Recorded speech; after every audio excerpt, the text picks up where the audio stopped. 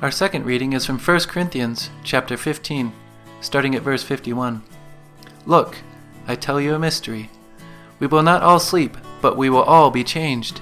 In a moment, in the blink of an eye, at the last trumpet. For the trumpet will sound, and the dead will be raised imperishable, and we will be changed.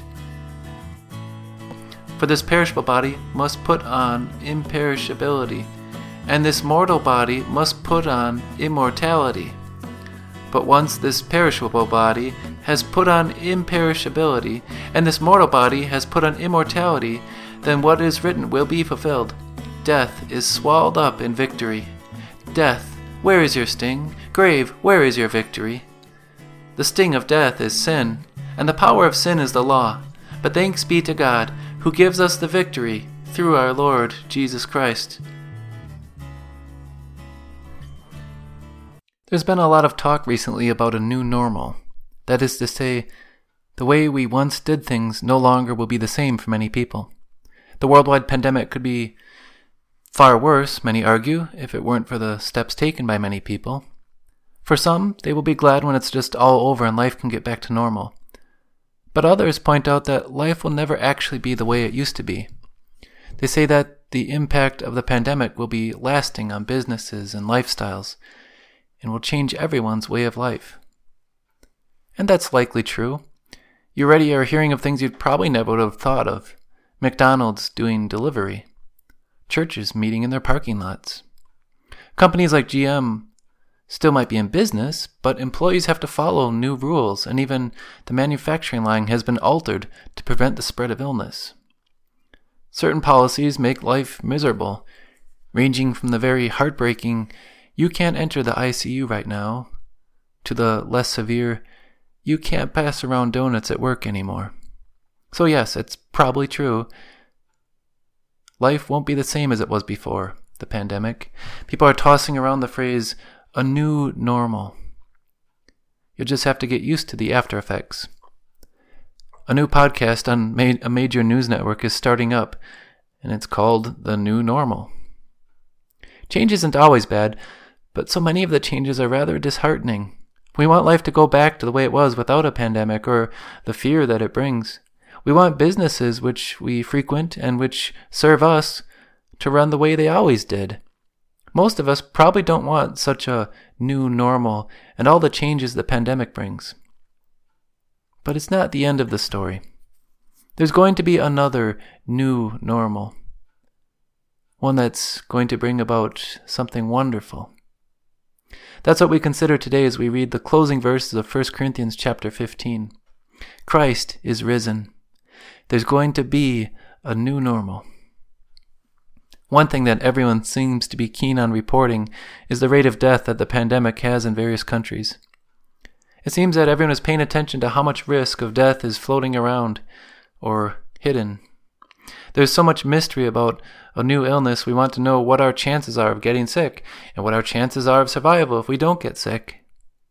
There's nothing more disruptive to normal life than death. But that's where we all need to step back and take in the sobering reality of our situation. Things like illness, war, food shortages, overrun hospitals, mass fear, and isolation are all just symptoms of a greater problem. The world is under the curse of sin. Whenever we experience these things, we are made to remember that the curse of sin is actually our normal existence right now. That's what we have by nature. And really, in the end, it doesn't matter what the rate of infection is with any pandemic.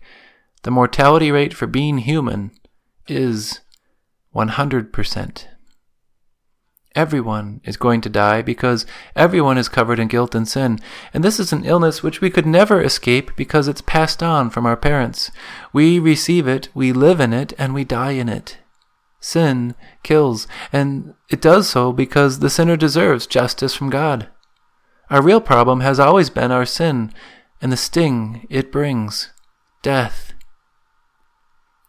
We might win occasionally over illness, but we can never devise our own lasting victory over death. But there's a new normal coming. Jesus, the Son of God, was born into this world cursed by sin. He, however, was different from the rest of us. He had no sin. Conceived by the Holy Spirit and born of the Virgin Mary, he was without any inherited sin. And as the true Son of God, he committed no sin at all, but lived a perfect and holy life. Yet he died an agonizing death on the cross. He did this not because he deserved it, but for us. And when the payment for sin was complete, he gave up his life. His body was placed in the grave. The Scriptures foretold all these events. Jesus had foretold it to his disciples. When the woman came to the tomb on Sunday morning, they did not find the body of Jesus. An angel reported the good news first. "Do not be afraid. I know you are looking for Jesus who was crucified. He is not here. He has risen, just as he said." What those women and Jesus' disciples needed to realize was that there was going to be a new normal. Death was the old way. But because Jesus died and rose again, life would never be the same again. A new normal is promised to come. The Apostle Paul says that change will come suddenly for us. Listen, I tell you a mystery. He doesn't mean something that is confusing.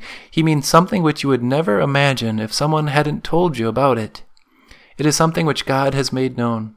Far better than any World Health Report or news briefing, it is the Word of God to assure the whole world. We will not all sleep, but we will all be changed. In a moment, in the blink of an eye, at the last trumpet. Death, for those who are in Christ, it is just a sleep. We will not remain in death. A new normal is coming. And when it comes, it will be so sudden that Paul says it will be in the blink of an eye.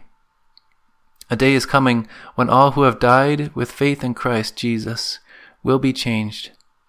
Paul says to the believers he writes to, we will all be changed. The change that's coming is this. The dead will be raised imperishable. It will be a new normal. Right now we live in fear of pain, hurt, and decay. We strive against the process of aging and are taken aback every time we face the loss and pain which accompanies death. But the new normal will be new bodies raised back to life as imperishable bodies. No more hurt, no more decay. We will go on living forever. Time will no longer be marked by aging. Time will no longer cease to matter at the moment of death. We will never age or die. Paul gives the picture of putting on the new normal, the same way that one puts on a garment. Our perishable bodies will be putting on the new imperishable self. Right now, we put on personal protective equipment like face masks. At the sounding of the last trumpet and the return of Christ, we will put on new bodies. And we will never need any personal protective equipment because those new bodies will never perish. When all this happens, the new normal will have begun. The prophecy in Scripture will be fulfilled in which death gets swallowed up. Isn't that a comforting picture? The very idea that death would be conquered and devoured by life. When those women left the tomb, the first Sunday which celebrated the resurrection, they had to know that a new normal was on its way. They left in a hurry, filled with fear and joy. What would life be like now that Jesus was alive again? What would it mean for them? They weren't exactly sure, but it did bring them joy mixed with that uncertainty. The Apostle Paul writes to remove all uncertainty about what the new normal involves for those who live in resurrection joy. Listen. I tell you a mystery. We will all be changed. Jesus' resurrection was the first great change. His body, restored to life, is now a glorious body and lives forever. We too will leave the sleep of death and will put on the garment of immortality. These perishable bodies will be clothed with the imperishable. we will see the new normal begin as death is finally devoured up by life forever. There's a new normal coming. But it's not one that's surrounded by new limitations and fears. It's not a new normal in a fight against death. It is a new normal in a victory over death. And that new normal is the victory which is ours through Jesus Christ, the living one. When the woman left the tomb, they saw the risen Jesus. It says they fell down and worshipped him. Don't be afraid, he told them. And can't you just picture him saying, there's going to be a new normal? A new normal without fear and without death. That's something to talk about. This is the day the Lord has made. Let us rejoice and be glad in it. Amen. I invite you to join in confessing our Christian faith. We'll use the words of the Apostles' Creed. In a world that has difficulty believing in the one true God, but is so ready to believe that our universe happened by some unknown accident, what do you believe? I believe in God, the Father Almighty, maker of heaven and earth. In a society that so quickly rejects what God did through his Son, what do you believe? I believe in Jesus Christ, his only Son, our Lord, who was conceived by the Holy Spirit, born of the Virgin Mary, suffered under Pontius Pilate, was crucified, died, and was buried. While many put their trust in things or people that they make into their gods, what do you believe that Jesus did that proves he has conquered death and is true God, just as he said? He descended into hell. The third day he rose again from the dead. He ascended into heaven, and is seated at the right hand of God the Father Almighty. From there he will come to judge the living and the dead. Those who refuse to trust the Lord are without hope. What do you believe that gives you hope? I believe in the Holy Spirit, the Holy Christian Church, the communion of saints, the forgiveness of sins, and the resurrection of the body, and the life everlasting. Amen.